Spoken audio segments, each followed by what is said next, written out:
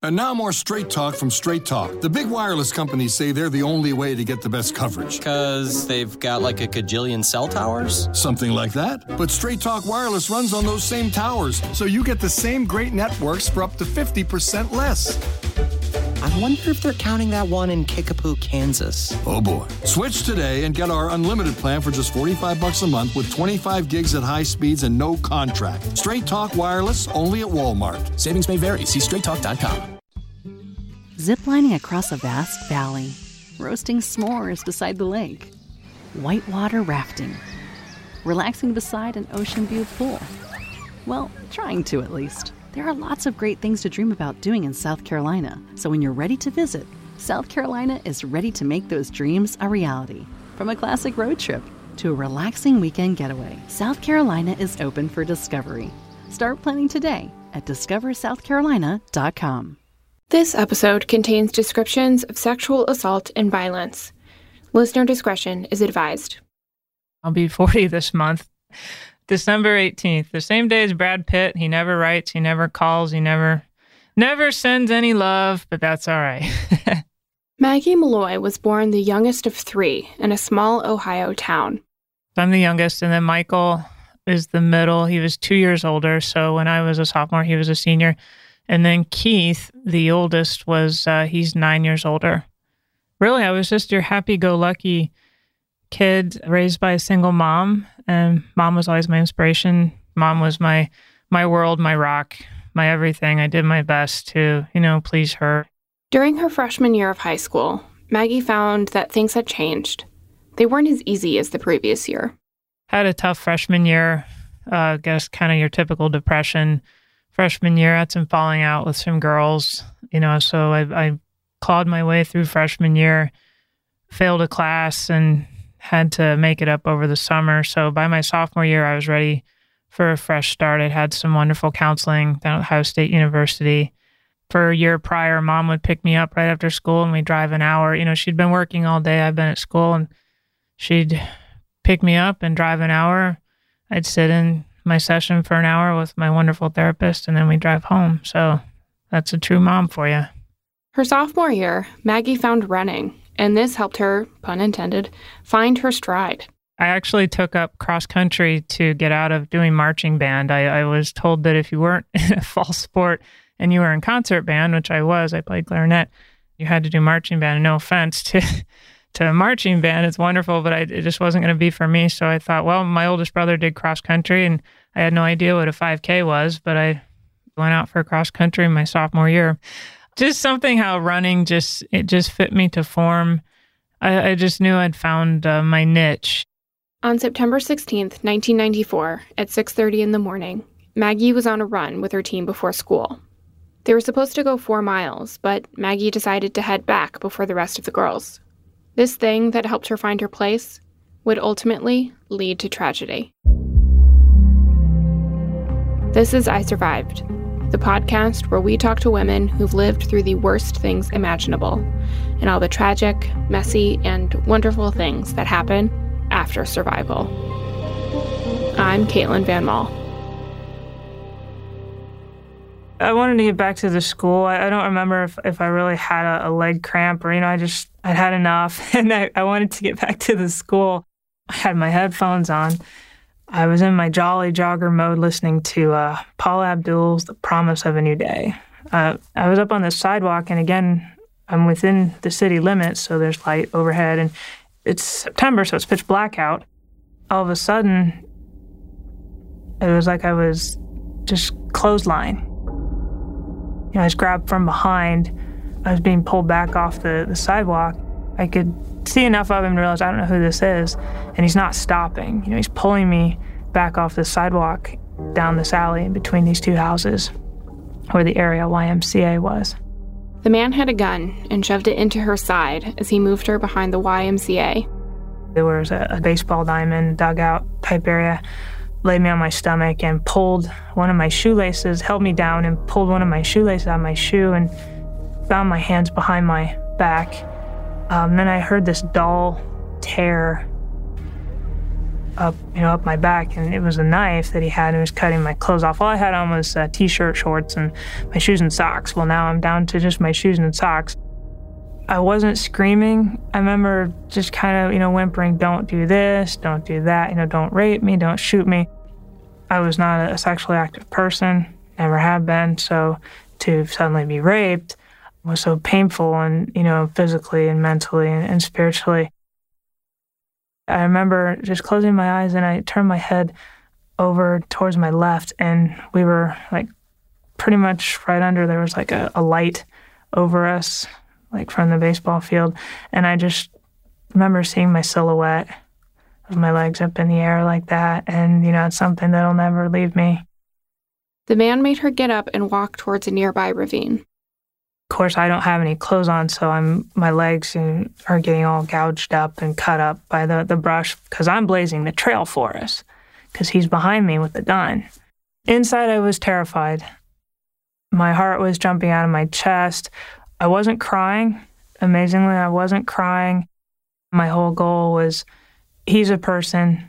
He's treating you like an object, but do everything you can to stall. Let the daylight come, because I knew people would be looking for me, because it was completely out of character for me not to be where I'm supposed to be. I asked him to untie my hands. I couldn't get away from him.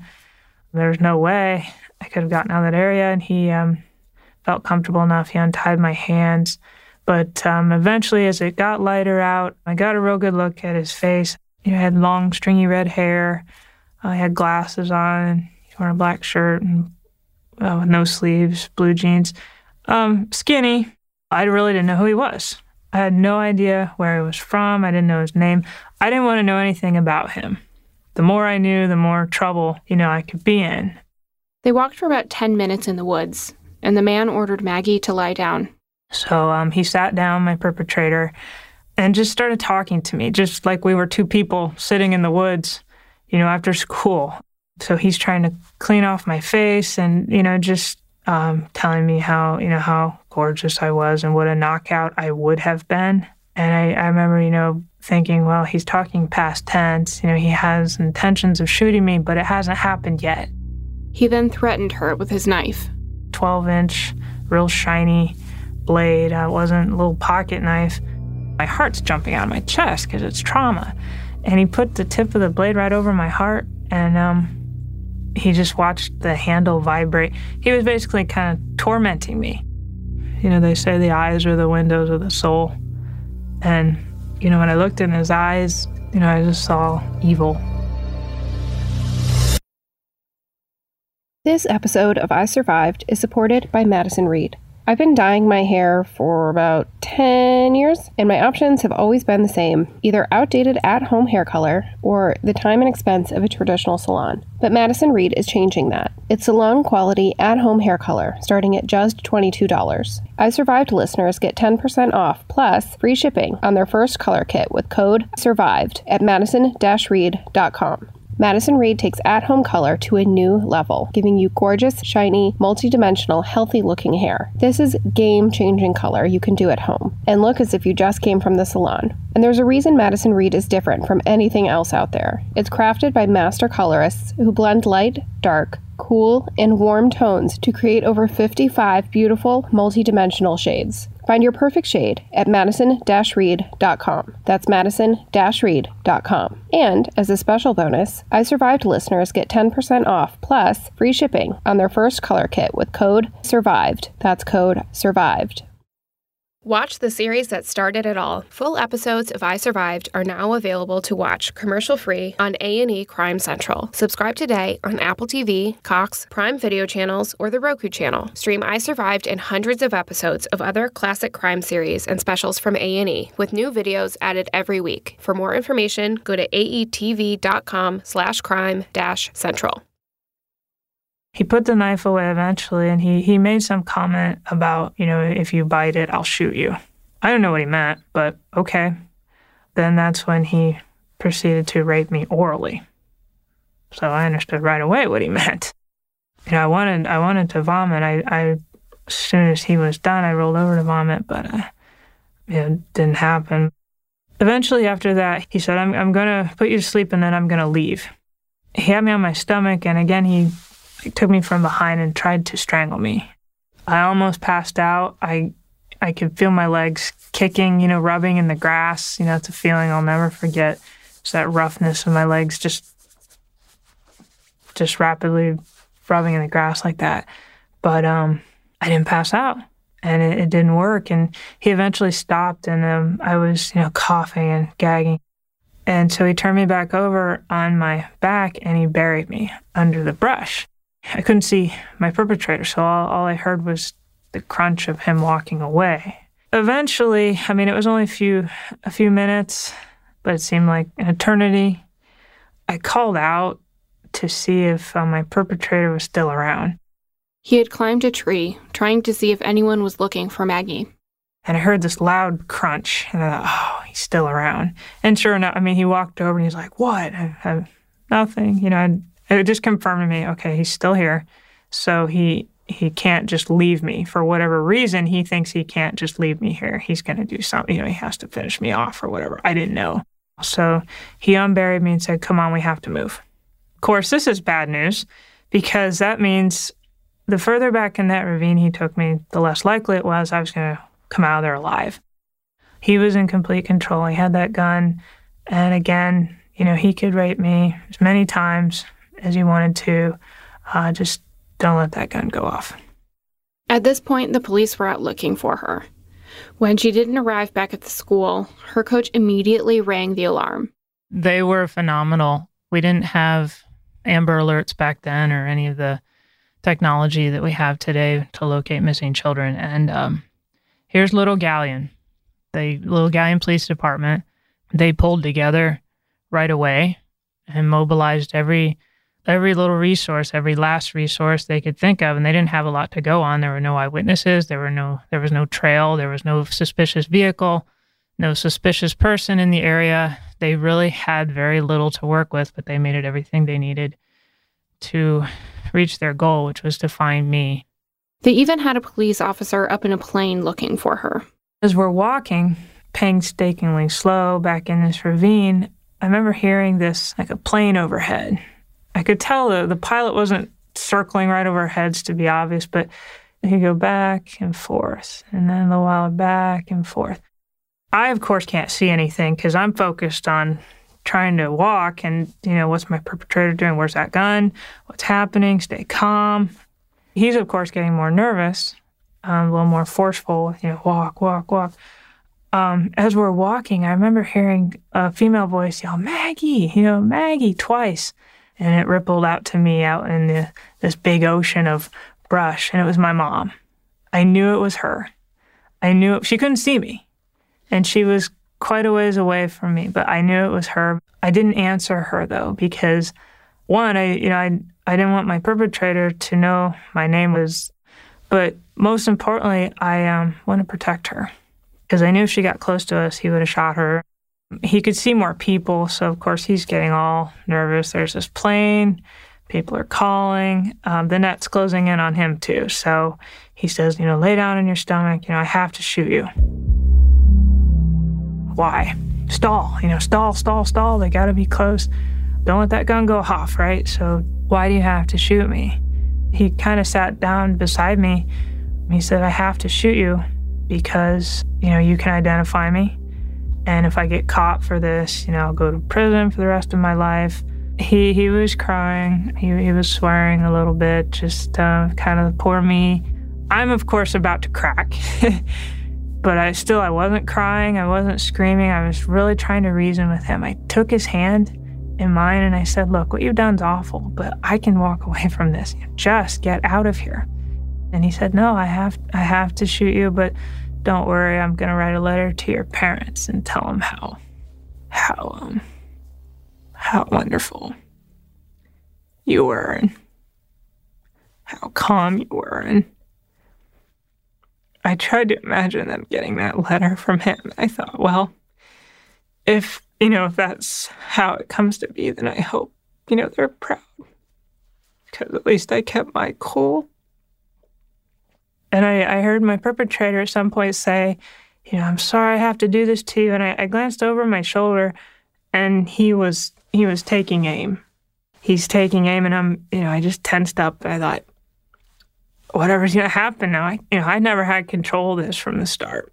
I never had control of that day. It was always in God's hands. He then shot her 5 times. Twice in the back, once in the arm, and twice in the head. As if that wasn't enough, he also pistol whipped her in the head before running away. And I didn't feel anything, but I was still conscious because I felt myself jumping. And, I heard myself scream a couple times, but I wasn't hurting. I was still in the same place on the ground, and I was still alive. And, wow. Wow for 2 reasons. Wow, I'm still alive, and wow, he actually shot me. He did it. It happened. My worst fear that whole morning, don't get shot. Well, that's done. We're here. Boom. I had no idea how many times I've been shot. My right arm had gone numb and was just dangling there. I reached up with my left arm, and I felt this hole on the side of my face, and I knew it was a bullet hole, but I thought, but my jaw was just hanging there. The police were calling for me, and they were so close, but they couldn't see me. So I got to my feet, and I thought, my God, they can't see me. I got to get their attention. I walked about 3 steps in the direction of their voices, and I just collapsed. Started to swing my legs in the air because I couldn't get up, but then that's when the police, they found me. They were right there. Maggie was in the hospital for 13 days. She needed 3 operations to realign her jaw. Well, I had extensive injuries. I was shot a total of 5 times with a .22 revolver, so I understandably was flown to Grant Medical Center in Columbus, a place, people that I can't speak highly enough of. I still see them in my mind every day. Of the 5 bullets that hit my body, I had one, I was laying on my stomach with my hands over my head. 1 bullet ricocheted off my scalp, and my mom always joked that, she always said, thank God you have your father's thick hair. Might have saved your life. 1 bullet went in on the side of my right cheek and shattered my jaw. That bullet is lodged in my head, and then 2 bullets went in my back, and those are in my right lung forever. And then 1 bullet went in basically through my armpit and came out around my shoulder area. And then my right arm was paralyzed for a time. And so I had, all things considered, really, my injuries were, in fact, quote unquote, very minimal. The whole town had been alerted when Maggie went missing. The school was locked down, and once Maggie was rescued, a description of her attacker went out over the local radio. Everyone was on high alert. I obviously was not able to go to the police department right away to give a statement, so they came down to me, and I had to pick my captor out of a photo lineup, and they took my initial statement while I was in the hospital, and I called them my gentle pit bulls. They were very gentle with me, certainly, but I could just tell they were on it. We got our guy, and we're going to make sure, the best of their ability, that justice was done. So I knew the case was in the right hands, and I give law enforcement all the credit and all the glory to God that in an odd way, it's a good thing. I was the only one that was shot the day of the attack. A lot of people were out with guns.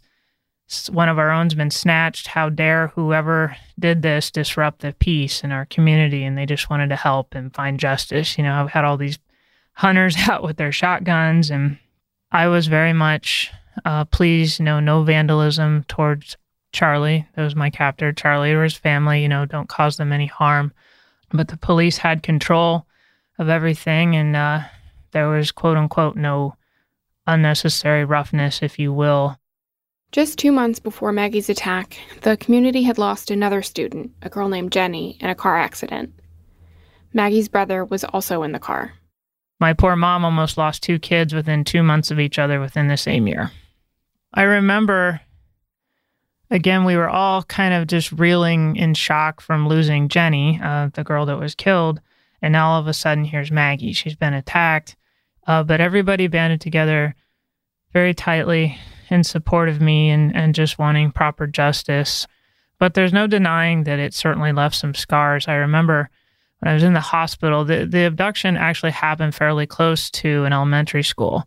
And I remember getting a lot of letters from kids saying, "Oh, I'm so glad you're doing well," and they draw pictures, "but I'm so afraid to go outside now. I'm afraid somebody will take me," or "I'm so afraid to go out and play or go do anything," because, how do you explain to kids that even though you live in this safe, secure, what you feel is a safe, secure little bubble, because Galleon was like my little snow globe. So all of a sudden that security is all shattered, that snow globe shatters, and there are those pieces lying there. And how do you explain to kids or to others that you still have to pick up the pieces and still make it your own little place? They found her attacker, Charlie Vaughn, at his home the same day of the attack. The local newspaper, the Mansfield News Journal, printed her name in their coverage of the story the next day. So if anyone in the town didn't know who the missing girl was, they did now. I was never consulted about that. I know there's probably some legalities there. She's a minor, never should have mentioned her. But quite honestly, when the attack and everything happened, I was very vocal and very much about being up front and out in the front. I honestly did not mind that my name was out there. I mean, I wasn't ashamed. I had nothing to hide. Some people might have said, "Oh my gosh, I can't believe they used your name," but that didn't bother me one bit. Though Maggie wasn't in the hospital as long as they anticipated, she had to rehab and heal more at home before returning to school. 3 of the 5 bullets are still in her body. I had to have a little fun with the bullets because as a teenager, you're dealing with, pimples and things like that and accessories to go with clothing and whatnot. Well, how do you deal with, when a doctor comes in and says, "Well, here's what you've got, a bullet here and bullet there and bullet there, and those aren't going anywhere." So as a kid, I had to figure out how to make peace with that, because if I had looked on those bullets as something negative, then they would have destroyed me. In my own way, I had to befriend them. I told them, "You're going to learn how to run. You're going to see life through my eyes. What lucky bullets. They weren't slugs in a crime lab. They were a part of me now." So I named them Snap, Crackle, and Pop. And it wasn't just the physical therapy that she had to take on. Well, it was very interesting. The emotional aspect of it. I mean, I knew it actually started when I was still in the hospital.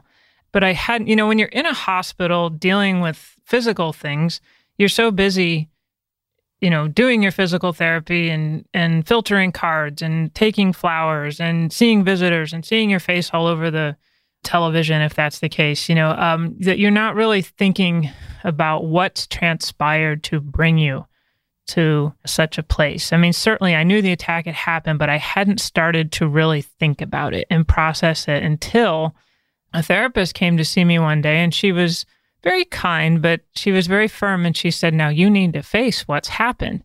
And it flipped a switch in me that at first was very uncomfortable, and I understood what she meant. She was saying, you need to start processing what's happened to you to bring you here. And I wasn't quite ready for that. Like, lady, really? I'm in the hospital. Can I start thinking about that when I get home? But gosh, when I get home, I would have put it off. And I'm home now. I just want to focus on getting back to school. We can't bury things and bury things and bury things and never deal with them. They fester and fester and fester until they explode. So I had to start letting, now you remember what happened, and just bit by bit, being abducted, being sexually assaulted, being held hostage. It all just kind of started coming in bit by bit. And I made up my mind early on, again, with tremendous support and push from my mom, that I needed to face it up front. And hindsight, I was so thankful for that woman. Her therapist from the year before also came back into the fold, at least as much as Maggie needed. That actual therapist, her name was Dr. Kitty Soldano at Ohio State, and she came to see me when I was in the hospital, and I had the utmost respect for her. And I remember she came to see me, and she said, "If anybody can pull through this, it's you, and I'll always be there if you need to come see me." And I did, actually, for a brief time after I was back in school, I went to see her, but I'd been so upfront in dealing with the attack and just letting things come through as they needed to. I didn't spend a lot of time with her, which she totally understood. 6 weeks after the attack, Maggie returned to school. The attack happened, and I was catapulted into this other world where I was a patient And, I was in the adult world, quote unquote. It was like I had to parachute back down to my life as a teenager and had to become get back to the business of becoming a teenager. And everyone was wonderful. I went back to school on Halloween, and I loved Halloween. I always will. It was so ironic, a day when we dress up to be somebody else. I just wanted to be myself. So I remember that day. I just went about my day, and I'm sure people were looking at me, but I was dressed just like everybody else. I didn't have any braces on or, any external objects or anything. You never know that I was shot 5 times or that my arm was paralyzed or that anything. I mean, people knew that, but I wasn't wearing anything that drew obvious attention. You never know that my jaw was wired shut for 6 weeks. I went back half days for a while, and everybody just took their cues from me. While awaiting trial, Vaughn wrote letters to local newspapers to try to tell his side of the story. In one, he said, quote, "I am very ashamed about what happened to Maggie." He does not say, "I am very ashamed about what I did to Maggie." Vaughn pled not guilty, then changed it to not guilty by reason of insanity, then finally pled no contest, which is basically not admitting guilt, but also not denying he did it. He had several opportunities to take responsibility for what he did, but skirted them all. I believe to this day he regrets that he got caught, but he's not remorseful about what he did. I forgave him a long time ago. I have peace with him, within myself. Now that said, I don't ever want him to be released to be able to inflict such harm on others. I will do everything in my power to keep him locked up for his own safety and certainly for the safety of the community. I don't wish there to be any more bloodshed. Mine was enough. But even at that, if he was remorseful, I just want him to get right with God. If I could wave a wand over him, I would want him to get right with God and help those who are behind our prison bars to come to their need for Jesus. And I hope to see Charlie in heaven with me someday. A no contest plea meant there would be no trial. No trial meant Maggie wasn't going to have to testify. I was okay with that. I mean, I certainly was prepared to go to trial, but I was thankful that my family, certainly they were there, that they weren't going to have to listen to the details of what had happened. But I believe he pled not because he wanted to spare me nor my family anything, but he just didn't want me to get on the stand and reveal to the world what he had done. Maggie has told her story many times to different people, but she's never sat down with her family and told them everything that happened. As far as details, my mom knows the most, but she doesn't know everything that happened, just like I don't know what that day was like for her 100%. One of my brothers has come to me once or twice saying, I want to know if this is true or that is true, and my oldest brother, we've never spoken of it. I have spoken to audiences about it. I've certainly been over it with therapists. I just assume, and I'm okay with that. I leave my family and certainly my friends with God. They certainly know I'm here if they need to talk about things. I mean, my dad just turned, he's in his 70s, and he said to me recently, he said, I have questions about that day. And I said, well, Dad, I'm happy to talk to you. I mean, it's been all this time, but if that's what he needs, if there's something he needs to know, I'll tell him. Obviously, the attack ended her cross-country season, but she was determined to come back as soon as possible. I had no question, no doubt in my mind that I was going to go back and run. I loved cross-country. I had a mere 3 weeks into the season before the attack happened, so I'd had just enough of a taste of it to know that it was where I belonged, and I wanted to go on and do it at the collegiate level, and nothing was going to keep me from that. Even if they'd had to remove my right arm because I didn't regain function, I would have figured out a way to run without it. But there was no doubt, no question in my mind, 2 bullets and the long one in the head. Well, those bullets were going to learn how to run. She also realizes that he wasn't personally targeting her. I did ask him while he was holding me hostage. I said, why did you grab me? And he said, because you were alone. I'm not sitting here telling people you should never, ever run alone. We do. Or you should never go out alone. We do. Obviously be aware of your surroundings. Being in a group would be better. But he said he grabbed me because I was alone, but I never took it personally. I mean, I didn't know who he was. He didn't know who I was. He wasn't personally seeking me, Maggie Malloy. He was just whoever was alone. Maggie worked hard and was ready to run the next fall. After high school, she was recruited to run for Defiance College in Northwest Ohio. Defiance College was, to me, certainly little and unknown, but the underdog by far. And that's me, little and unknown, and the underdog, small but mighty. And I was thrilled to be able to compete at the collegiate level. I knew I wasn't any kind of Olympian remotely. I wasn't good enough, certainly for Division I or even Division II. I thought would be still too big. Just to be handed an opportunity to explore athletics for 4 more years. What a thrill, what a kick, how awesome, how wonderful, how fun. But I went to college to pursue athletics. Certainly I knew I was going to get a degree. I studied communications, but Defiance, they were wonderful. They opened their doors to me, as they do to all their students. And we just banded together as a little community, student athletes and my friends. And even when we had the loss of a student, we all banded together and didn't let each other go. He was a football player, a real popular kid. Defiance is real small. There's only 1,000 students. So, again, everybody knows everybody. And he actually, it was kind of eerie, ironic. They were all at the local Kmart. Who remembers Kmart? Take us all back. And he fell out of the back of the pickup truck. He was sitting up on the edge, and the driver just took off kind of fast. And the gentleman's name was Adam. He was in the back of the truck, and he fell back and hit his head. And he had a head injury and bleeding and brain pressure and things of that nature. It was the same kind of injury that Jenny had. It was real eerie, but it kind of felt like deja vu. In February of her junior year, Maggie had just won her first collegiate race during the winter indoor track season.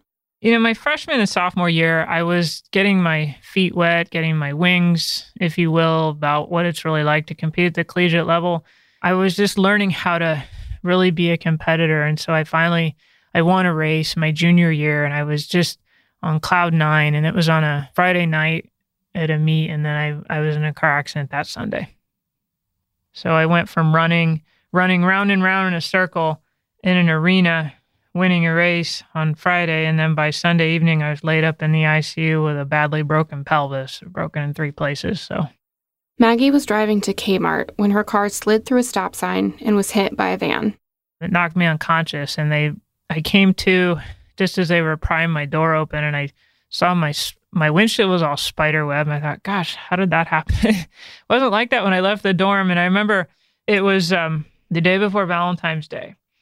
And the medics put that light in my eyes, what day is it? What day is it? And I said, well, I don't know, but tomorrow's Valentine's Day. Well, that doesn't count. She's got a concussion. So, but again, fortunately, especially after I saw the mangled wreck that my car had become, I was fortunate that I quote unquote walked away, though it took some time with only a broken pelvis. The other driver was fine. He was unharmed. He was the kindest gentleman. I mean, it was my fault, but he came to the hospital to see me, and I felt terrible, but he was very kind and just wanted to see me get well. Very nice man. Maggie had a very different reaction to the car accident than she did to her attack. It was awful. It always kind of makes me laugh a little bit when I think about, when they brought me in after the attack. I had these injuries, and I'd been through this experience of, being shot, but I was so calm and had my grace and sense about me. I knew I was bleeding from every orifice, and they were, asking me these questions. I just very calmly answered their questions. I knew I wasn't going to die. But after the accident, and they brought me in from that, the pain I felt, grace and dignity were just out the window. I was just screaming and just in so much pain. It was so awful. I was very angry, and I said things I shouldn't have to those dear nurses that were standing around me. I was so blinded by pain. Please don't get me wrong. I'll take a broken bone over a bullet any day, but I've never felt such physical pain as that particular broken bone. And I was so angry that I was being tried again, that I was being challenged. the biggest thing, the attack or the accident, reminded me is that you're still human and mainstream life still goes on and things still happen. You're not exempt just because you survive something extraordinary in, your high school years. Doesn't mean you're exempt from other adversities and from other things happening. So buck up, little camper. But I was very angry, and I was angry at God. I thought, can't you just leave me alone and let me live a peaceful life? But really what it's about is finding that peace from within, no matter what's happening to us or around us. But that's easier said than done. She had to leave school and move home to heal. It was horrible. I mean, it's 2 hours away from my life, the life I had built up there. I hated missing the outdoor season of track my junior year. But again, there was my mom. She had to quit work for a while. And I mean, I came home and I crutched upstairs and I didn't come down for 2 weeks. My life, I went from bounding off of a top bunk in a dorm room to I wake up in the morning and I had to, learn to shift my legs very slowly over the side of my daybed in order to plant my feet on the carpet so that I could gently stand up. So my day went from get out of the daybed, get to the bathroom, and then get into my lazy boy chair. And that's where my life was, watching the Animal Planet for about 2 months. Though her college friends would drive the 2 hours to visit her, Maggie felt incredibly isolated back home. The family's insurance dropped them, and seeing her mom struggle was very difficult for Maggie. And that was when I saw Mom at one of her lowest points, and then she got a phone call from a judge who presided over our case when I was attacked in high school, and he said, "I just want you to know that you're not alone." That spurred her to rise again and come tell me, "You're not alone, and we'll get through this." And again, my mom was a tremendous source of strength, and my teammates and people called and came to see me. And I was 1 year away from my degree. I had 1 year of athletics left, and my gosh, I can't let that go to waste. But slow and sure, I just had to let my body heal. And I got in a swimming pool eventually, and there was this wonderful woman named Mary that rehabilitated me in the pool and helped me learn to walk again and get my feet back under me, if you will. But I was scared when I started running cross country again because, you're jumping over creeks, running over every kind of terrain and through woods and tree roots. And Mom was very much against my going back to run, but you can tell me what you want, but I'm going to do what I'm going to do. But I was scared. I was scared. But once I started running and I didn't feel any pain or anything, I took off. Maggie graduated college, but wasn't sure what she wanted to do with her life. I moved back home and I worked retail. I worked in television for a while as a grip, carrying filthy cable around on Friday nights along the football field, the sidelines. That was a blast, really. It was a lot of fun. I was very fortunate to receive some national awards. The NCAA awarded me the Inspiration Award in 2001, so that opened up a lot of doors to start doing motivational speaking. But no, I swore I'd never be a victim advocate. I knew that. But God, once I converted to the Lord, gave him my life in my mid-20s, he said, "Hey, remember how you said you'd never be an advocate? Well, here's a position for you." So I started a victim advocate program for the city of Bucyrus in Bucyrus, Ohio. She worked in Bucyrus for 11 years. She had seemingly moved on from her tragedies, but she was really just coping. She says it wasn't until her 30s that she actually started healing. I was working in victim services, and I attended a seminar on healing after victimization and trauma, which I was very intrigued by because I'd only heard of survival. Survival. Certainly I knew there was healing, but I questioned, have I really healed from this? And it wasn't until I started learning about the healing process that I really realized how stuck I was. What I mean by that was I was 15 when I was attacked, and then I stayed 15, shall we say, for about 17 years. I was in my 30s, and I took a look at my life, and I said, my gosh, I do live like a teenager. At that time, I was still living with my mom. Not that there's anything wrong with grown adult children living with their parents, per se. I mean, we have a lot of that today, but I'm not at all knocking adult children that need to live with their parents. But for me, I still live with my mom. I live in one bedroom in her house. My finances, my relationships, my emotions, my friendships, everything that I handle in my life is funneled through the portal of a 15-year-old. How do you wake up to that? And how do you start to step forward from it? Maggie had met a woman at a seminar, and she invited Maggie to visit and speak in upstate New York. Beautiful, beautiful. I knew I liked it up here right away, and I just fell in love with it because I love to run, I love to cycle, and I love the water, and I love to kayak, and so there's the canal path, and it was just my little piece of paradise. So Maggie started making plans and working towards moving to Fairport. She was put in touch with a therapist in nearby Webster, New York, to help her make the transition. He just started working with me to kind of bring out the toxic things of the attack and some other incidences in my life. As I started to get better and come forward more within myself, and the teenager started to let go of the reins more and more, I had to, okay, well, what do I need to do? Well, you need to move out. You need to get your own place. Financially, there's no reason you can't. Mentally, you're working on it so you can. There's nothing holding you back except for this mentality. I couldn't just go from my mom's house to up to New York. I would have been eaten alive. So I had to get well enough to where I could get my own place in the town that I was living. And then when I was ready, I came to upstate New York. But it's different for everybody. But it was very, very messy in the beginning. I had, people would call it a breakdown, but I would call it a breakthrough, where I just started working on, quote unquote, or sifting through the charred remains. I'd been burning up for so long in survival mode. It was almost like God turned a fire hose on me and threw me to the ground and hosed me off. And then with my therapist, Tom Porpiglia, we started to work through the charred remains and brush everything off and clear away what wasn't needed, so I could come forth stronger. But before she was able to move there, she would have to face an old demon. In 2017, her attacker, Charlie Vaughn, was up for parole for the second time.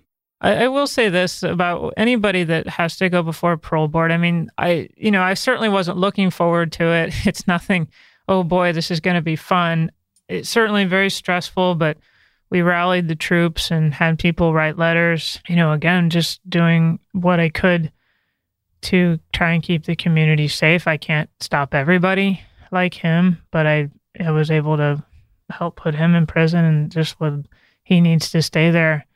But it is a tremendous privilege to be alive, and it is a wonderful right that survivors and family members have. And you just have to look at the parole board as your peers.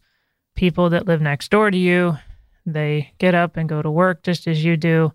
They have a tremendous responsibility, and certainly they don't always, quote unquote, get it right. They let people out that they shouldn't. I'm grateful to the parole board. It's a very stressful job, to say the least. Somebody's got to do it. Charlie Vaughn's parole was denied, and he's not eligible again until 2027. Maggie moved to Fairport that December. I wasn't going to move anywhere without a good job in place, and the Lord knew that. I took a job in victim services in December. I moved in December of 2017, and I lost the job in January of 2018. So life is always interesting. My first winter in the East bearing down on me, and I did not have a job, and I was very terrified and very scared and very much, what have I done with my life? Was this a mistake?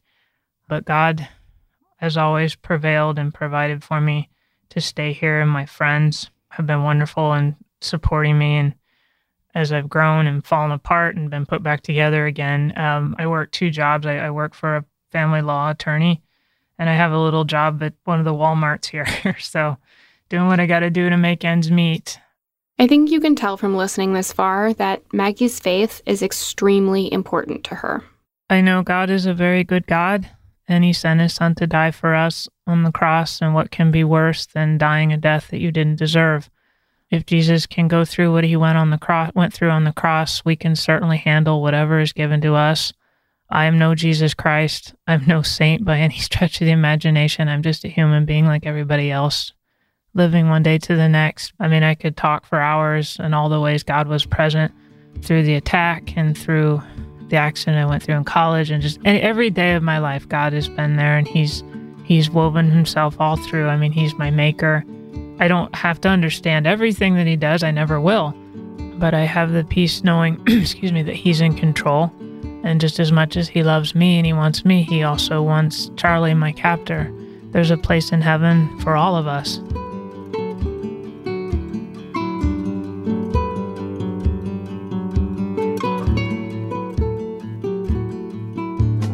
To speak to someone at the Rape, Abuse, Incest National Network, call 1-800-656-HOPE or 1-800-656-4673. You can also live chat with someone at rain.org.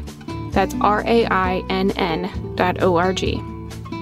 I'm Caitlin Van Mall, host and senior producer. Our audio engineer is Kelly Kramerick.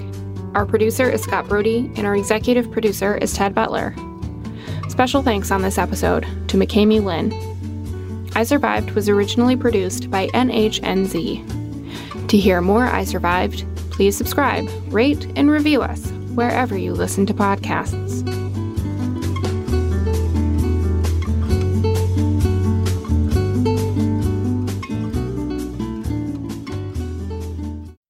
This is a Jackson Hewitt Tax Service announcement. Don't want to wait weeks for your tax refund? Visit Jackson Hewitt Tax Service today. File your taxes with Jackson Hewitt and ask a tax pro how you could get $500 to $4,000 fast with a no-fee refund advance. Money when you need it. A 0% APR loan from MetaBank available on a prepaid card fast, like Today Fast. Terms apply. Visit jacksonhewitt.com today. That's Jackson Hewitt.